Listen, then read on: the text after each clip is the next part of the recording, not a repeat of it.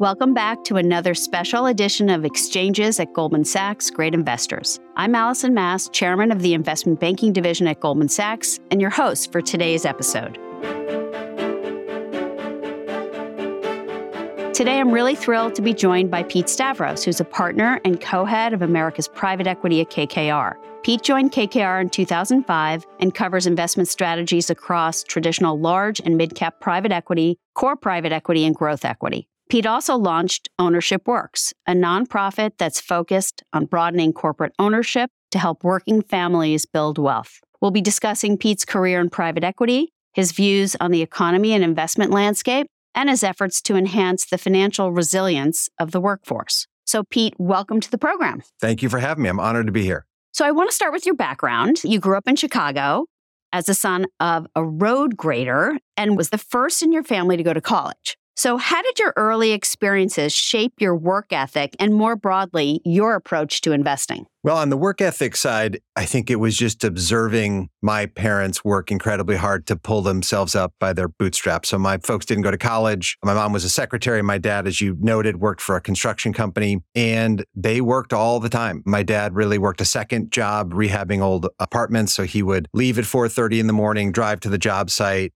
work all day, come home, get a bite to eat, and then he was working at night. So it's hard to have that as your childhood and not have it rub off on you, for sure. So that's where my work ethic comes from. In terms of my approach to investing, I think observing my dad in particular feel not respected, not listened to, not having a voice, I think that did lead me to have a more human capital oriented approach to investing. My dad being in a union and us living through a lot of worker strife and strikes certainly led to a real appreciation of the importance of labor relations. And my dad also spent a lot of time trying to explain to my sister and I around the dinner table how important the most junior colleagues are at any organization, and they can make or break you. If your construction workers don't care about the quality of the work they're doing, you're going to suffer as the company. So tell us about some of those specific stories your father shared with you around that table about his work in construction and how it sparked your lifelong interest in the power of employee ownership.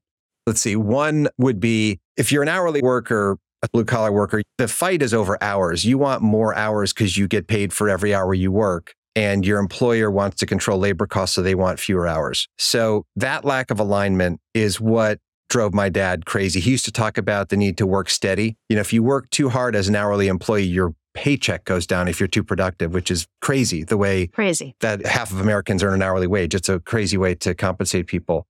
So my dad always dreamt of alignment, profit sharing. Didn't have to be ownership, but some reason to benefit from being more productive. And aligning incentives. Yeah. So that fight over hours, here's one specific story. They took away my dad's drive time to the job site. Then they took away the drive time home, and then they took away the paid lunch hour. And if you make $15 an hour, that's a problem. So my dad, who was a bit of the leader of his gang at work, said, you know, what we'll do to get people's attention is we will have all the road aggregate delivered intentionally at the lunch hour. And then we can refuse delivery because we're not getting paid. We're not on the job. And then we'll run the job out of material. We'll shut the whole job down. And then the ownership will come and say, what the heck is going on? So that was what they did. It was effective. But my dad would come home and say, can you believe this is what we're doing? As opposed to, if I'm productive, if I'm doing a great job, I should make more money. It's like the opposite. And all we do is fight over hours. So anyway, there were a lot of stories like that where my dad would say, what if we had alignment? What if we could all benefit from doing the job the right way, on time, on budget? Wouldn't that be great? So in the same way that your father shared his experiences with you, what are some of the stories you're sharing with your children today that you hope will inspire and shape their work ethic and values in the future? Some of the stories just around the economy and the inequities that exist, we try to actively talk about. And some of it's just bringing work home where, hey, we paid a dividend on the stock at company XYZ and it was $2,000 and people were moved to tears. That's the financial situation that they're in. Thinking about their character, determination, and resilience is obviously a big thing in raising kids. So trying to make sure they know how many times I've failed and gotten myself back up. I applied to KKR 3 times, 3 different points in my career before I got a job. Wow. By the way, I never knew that. That's true. Okay. Yeah. Stavros history. And some of it they have to just see in action. Actually, a company that you all helped us with called Capital Safety. I have always been passionate about safety, partly because of my dad and the importance of workers on a construction site being safe. But it's also, generally speaking, those are good businesses. So there was a company called Capital Safety. This is probably almost 15 years ago. And it was for sale with another bank. And it had a UK headquarters, but it was a US business. And so they inadvertently called my European colleague, who's no longer at the firm. And he said, I don't like it. Safety equipment doesn't sound exciting. Pass. And then I found out about it like a month later, and it was almost over. There were 3 finalists. So I called the bank, I think it was UBS, and begged them to let me into the process. They said, it's not up to us. The client said no. So then I got the CEO's cell phone number and I got in touch with him. His name was Pat Velasco. And I said, Pat, I know you don't know me. I'm telling you, we need to own this company. We are the right owner. And I gave this whole spiel. And he said, but you guys passed on it. And I explained the disconnect with Europe and US. He said, well, you're really passionate about safety. Is that right? I said, hugely passionate about safety. And safety equipment in particular? I said, absolutely. He said, it's really interesting because I'm in Dusseldorf, Germany. There's a trade show for safety equipment companies. It's only once every 4 years. This is like the trade show. Your competitors, the finalists, they're all here. Ooh. And you're not here. Ooh. So this was 4:00. So you got on a plane and flew over? Run home, pack Love a that. bag, call my assistant on the way, like, you got to get me to Dusseldorf, Germany. So I show up at his booth in the morning. Love that. And you're the guy I was just talking to yesterday. And so they let us in. And then we just went a million miles an hour and bought the business. And obviously I bring that back to the dinner table and try and explain to the kids of like, you just can't take no for an answer. Love that story. By the way, that's another story I didn't know about Cap Safety. I knew the end and story, but I didn't know the you guys beginning. sold it for us.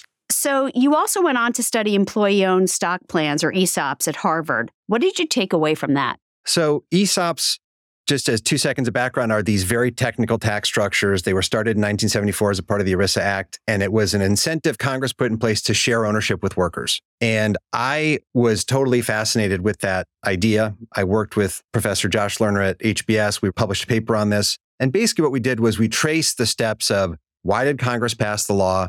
How did it work? Why did it not achieve its potential? There was a boom in ESOP activity in the 70s and 80s, and then it really has stalled. And so we basically just documented, it's still online if any of your listeners are having trouble falling asleep one night. It's very boring, but it traces all the steps of what went wrong. And so the takeaway was the idea behind all of this is not complicated, sharing ownership. The execution of it is complicated, and the execution of that law was not optimal. So you talk about the execution. What do you think has been key to the execution of all of these plans that you've driven into the employees of the companies that KKR has owned? Leadership. Everything in life starts and stops with leadership. And if you have the right leadership at these companies and they care, like at a deep level, because this is a ton of work to do well, they feel it's their responsibility. There's a lot of good people who are just like, I hate the way the world's rigged, but it's not really my problem. I didn't create it. It's just the way things are. The best leaders and the best CEOs at this don't feel that way. They feel like, okay, I can't change the world. I can change the world for my employees. And they're willing to make it a huge priority. So at KKR, you're helping to implement this broader employee ownership model across a growing number of portfolio companies, not just the ones that you are on the board of. Talk about the ownership structure and how it can align incentives and change the culture and performance of the companies you invest in. And maybe I'll just give an example. So Ingersoll Rand, another company, you all have been closely involved with us for 10 years. When we bought that company, there were 86 people out of thousands who had stock ownership. They had never measured employee engagement. Worker safety was not great. It had all the indications that the culture was off track. We brought in an amazing leader named Vicente Reynal, who I think part of it was personal. He grew up poor in Puerto Rico, really felt this was a mission of his to change the culture and to help all of his employees build wealth. And it took us 10 years. That's one of the things I always emphasize is none of this happens overnight. But the percentage of workers quitting every year went down 90%. The engagement scores went from the 19th percentile as measured by Gallup to the 90th. Engagement scores meaning what? There's a Gallup survey called the Gallup Q12, which is basically 12 questions that you ask your employees to answer that then you can benchmark and measure how much are they bringing their full selves to work? How engaged are they on the job? And that is directly correlated, as you can imagine, with customer service, productivity, on-time delivery, cost efficiency. And so at Ingersoll Rand, we went from 86 people having stock to 16,000 in 80 countries. Hourly workers generated $600 million of wealth for themselves. We think it's the biggest such example of worker value creation ever. That's extraordinary. And we made a $4 billion gain, and it worked out for our investors and for workers and for the company and the communities that the company operates in. So, Pete, you were involved in closing the sale of CHI Overhead Doors to Nucor for $3 billion in 2022, a deal that was notable in a number of ways. And it was a significant win for KKR, generating the highest return of a KKR deal in, I think, 30 years. But it was also a huge payday for the CHI workers. So tell us about the operational improvements KKR made along with the management team, and perhaps more importantly, how the employee ownership model was implemented. So similar to Ingersoll Rand, we bought a company where a small sliver had ownership, so 18 executives. And then over 7.5 years, created this ownership culture where all 1,000 or so employees had ownership. We started measuring employee engagement, acting on the feedback that we got, delegating decision-making rights to workers. So for example, here's $1 million a year of CapEx that you can direct that will make the facility a better place to come to work every day. So we built a health clinic, we built an on-site cafeteria, we built new break rooms. All of these manifestations of worker voice in the facility had a big impact. We were able to reduce scrap. We were able to drive inventory down, drive labor productivity in the plant, increase the efficiency of the routes our truck drivers drove. It was a million things that took the EBITDA margins from 20 to 35. And we were the fourth PE firm to own it. And people would have said, not possible. How could you possibly take the margins up that high? There's probably 0.1% of industrial companies in the world have 35% EBITDA margins. And this is a garage door company. It doesn't have a software business hidden in it that is making garage doors. So when we sold the business, we made 10 times our money for our investors. Workers made hundreds of millions of dollars. We had truck drivers make almost $1 million. Factory workers make 6.5 times their annual income. It was a real win across every dimension. So to give listeners a sense of what it was like to be on that factory floor when workers found out about the sale of the business, we have a clip which we're going to roll now. And Pete, would love to hear your perspectives of what it felt like to be on the factory floor in person that day. So, logical question would be, what does this mean for you financially? Because you're all owners in this business. You guys ready to get into it? Yeah!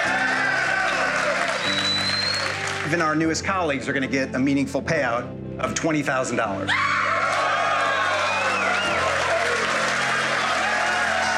If you think that was good, hold on to your hats. If you joined last year, the payout is $40,000.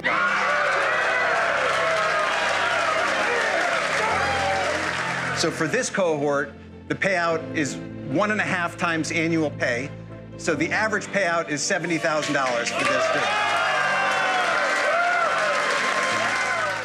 So Pete, tell us what that felt like to be there in person on that factory floor. It felt amazing because we knew this was going to be life-changing. Life-changing is like an overused term, but you did get up to people making hundreds and hundreds of thousands of dollars who came into the transaction in debt. So that felt amazing. And it felt amazing because we were so prepared. We were showing up with Goldman Sachs ACO to do free financial counseling, which we had prepaid for. We showed up with Ernst & Young, who was going to do everyone's taxes. We had already done years of financial literacy training. And I think we did a good job of making sure along the way, everyone understood this was earned. This was not a gift. There's a lot of research on lottery winners squander their money and can often end up worse. So it is really important along the way that people understand they're earning it. There's a weird thing with blue collar folks like my parents who feel like when something good happens, it's luck, and you really need to fight against that. Yeah, it's just, I've watched that clip many times, and I said to some of my colleagues yesterday, every time I watch it, I get emotional. It looks like an extraordinary moment. So in addition to your role at KKR, you're also the founder of something called Ownership Works. Can you tell us what that is, what the mission is of that nonprofit, and why you started it? It's a nonprofit that we started with Goldman Sachs and McKinsey and nonprofit foundations like Ford and Rockefeller and labor leaders. It was this really cool collection of over 60, and it will soon be 100 organizations all coming together to say, we know sharing ownership broadly can be great for the economy and great for workers and great for companies, but we know it's hard to do.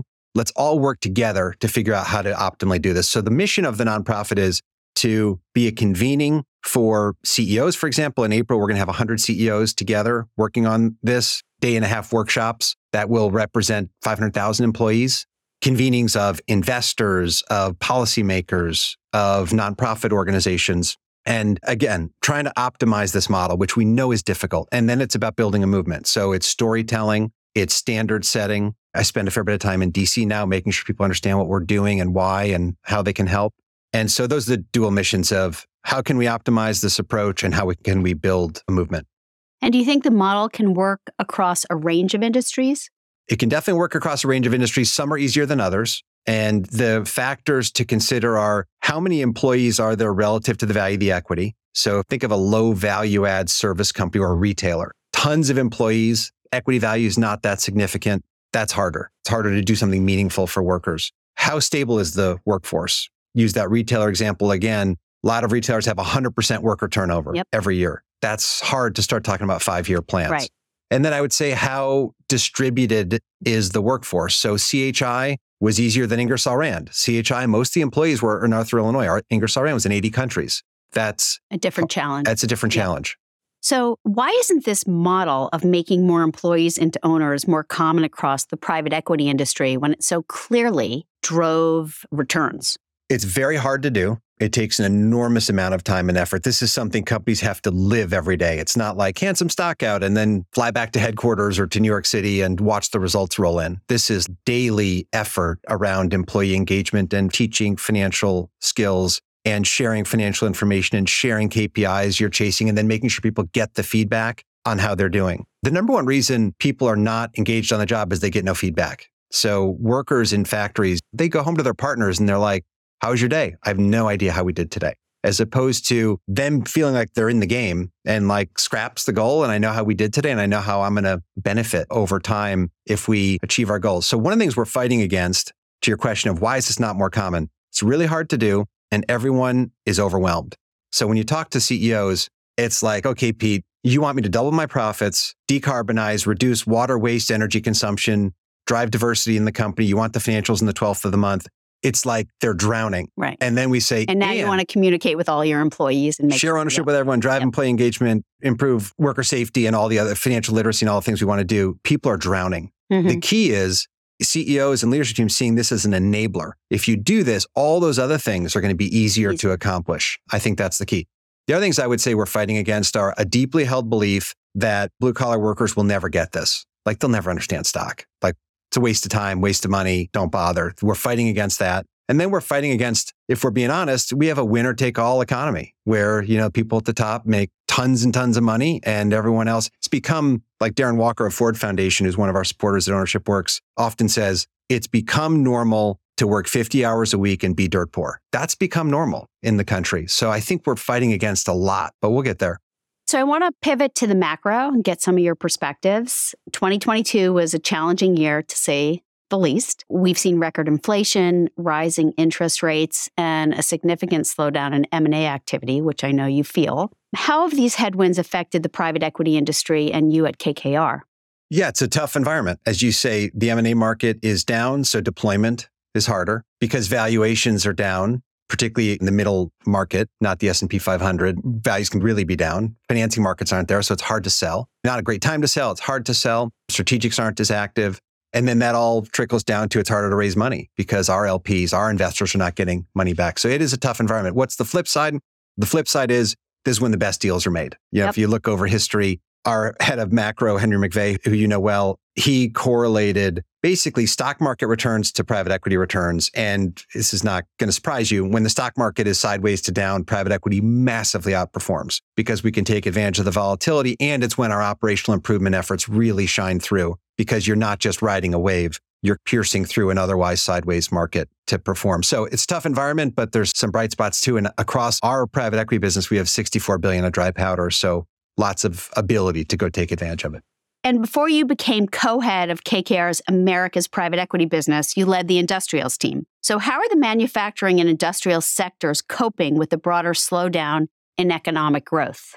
It's very mixed. Once you go one layer deeper than industrials as the overlay, there's everything from aerospace and defense to packaging. So some of them doing better than others. We have a company that does food packaging that's doing great. Defense businesses are doing great. Things that are more tied to interest rate sensitive sectors like new housing are struggling. I think it's really shining a bright light, not only on the macro factors that the industrial company is exposed to, but the quality of the business, whether it has pricing power to pass through all the inflation that it's seeing, and the quality of the leadership team. One of the things that's interesting is if you think about inflation, both raw material and labor inflation, the prevailing model in industrials for 4 decades was always raw material inflation you pass through, Labor inflation, you offset with labor productivity. When labor inflation is 8%, that's impossible. No one can drive 8% labor productivity.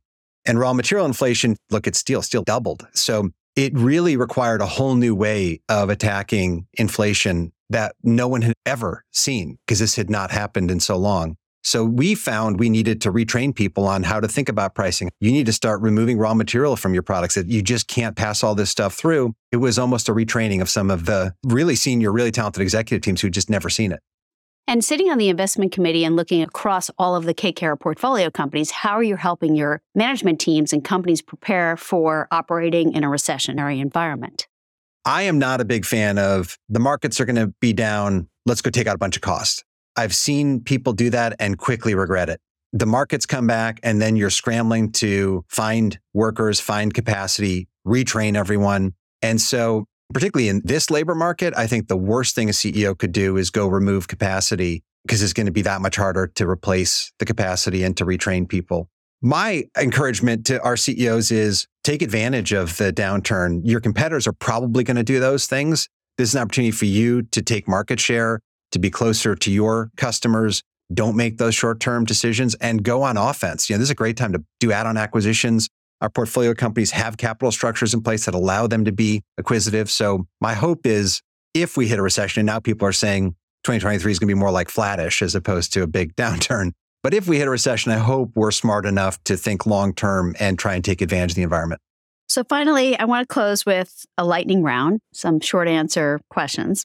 So Pete, what was your very first investment that you made? Very first investment was Gleason Corporation, a machine tool manufacturer, so industrial company that was an old ESOP. Were you at KKR? I was at Vestar Capital. All right. So what's the biggest lesson you've learned from an investment, either one that went well, or sometimes we learn the best lessons from an investment that didn't go so well? Oh, gosh. I would say in terms of lessons for things that don't go well, if you get the macro wrong, you're in big trouble. It's hard to swim against macro currents that are going against you. And for things that go well, I would say really emphasize customer feedback. Outstanding companies delight their customers. So what sector do you feel is not getting enough attention right now? I think there are ways to play this long-term issue we all have with labor availability. So there are productivity tools that we've found ways to invest in that I don't think the labor challenge, when you look at our immigration policy, demographics, early retirements due to COVID, like that's going to be with us for some time. So some of those productivity enhancing tools that companies sell, those businesses are of interest to us. So what's the best piece of investment advice you can give to our listeners that you wish someone had told you when you were younger in your career? It's not all supposed to go perfectly. If everything's going perfectly, you're not taking enough risk. So being comfortable with, Ingersoll Rand, we bought that business and they did have an oil business at the time and it tanked because Saudi Arabia refused to cut production in 2014. Things are not supposed to be linearly up to the right, which as a young person is hard to stomach. But you just need to keep in the back of your mind, you're investing a portfolio and it's not all supposed to go perfectly well. All right, my last question. So what book are you currently reading? I am reading a book by Arthur Brooks called From Strength to Strength. It's about finding fulfillment in the back half of your career. And it's a lot of, you would expect, find ways to contribute and continue to grow. But there's some real wisdom in there. He's a smart guy. I'm going to have to get that. Maybe finding wisdom in the last quarter of my career. So Pete, thank you so much for joining us on this podcast. It's always such a pleasure to speak with you. And thank you all so much for listening to this special episode of Exchanges at Goldman Sachs, Great Investors.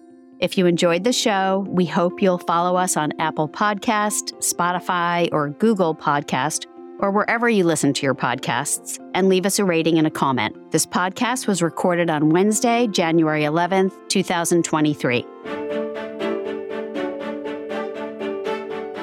All price references and market forecasts correspond to the date of this recording. This podcast should not be copied, distributed, published, or reproduced in whole or in part. The information contained in this podcast does not constitute research or a recommendation from any Goldman Sachs entity to the listener. Neither Goldman Sachs nor any of its affiliates makes any representation or warranty as to the accuracy or completeness of the statements or any information contained in this podcast, and any liability therefore, including in respect of direct, indirect, or consequential loss or damage, is expressly disclaimed. The views expressed in this podcast are not necessarily those of Goldman Sachs, and Goldman Sachs is not providing any financial, economic, legal, accounting, or tax advice or recommendations in this podcast. In addition, the receipt of this podcast by any listener is not to be taken as constituting the giving of investment advice by Goldman Sachs to that listener, nor to constitute such person a client of any Goldman Sachs entity.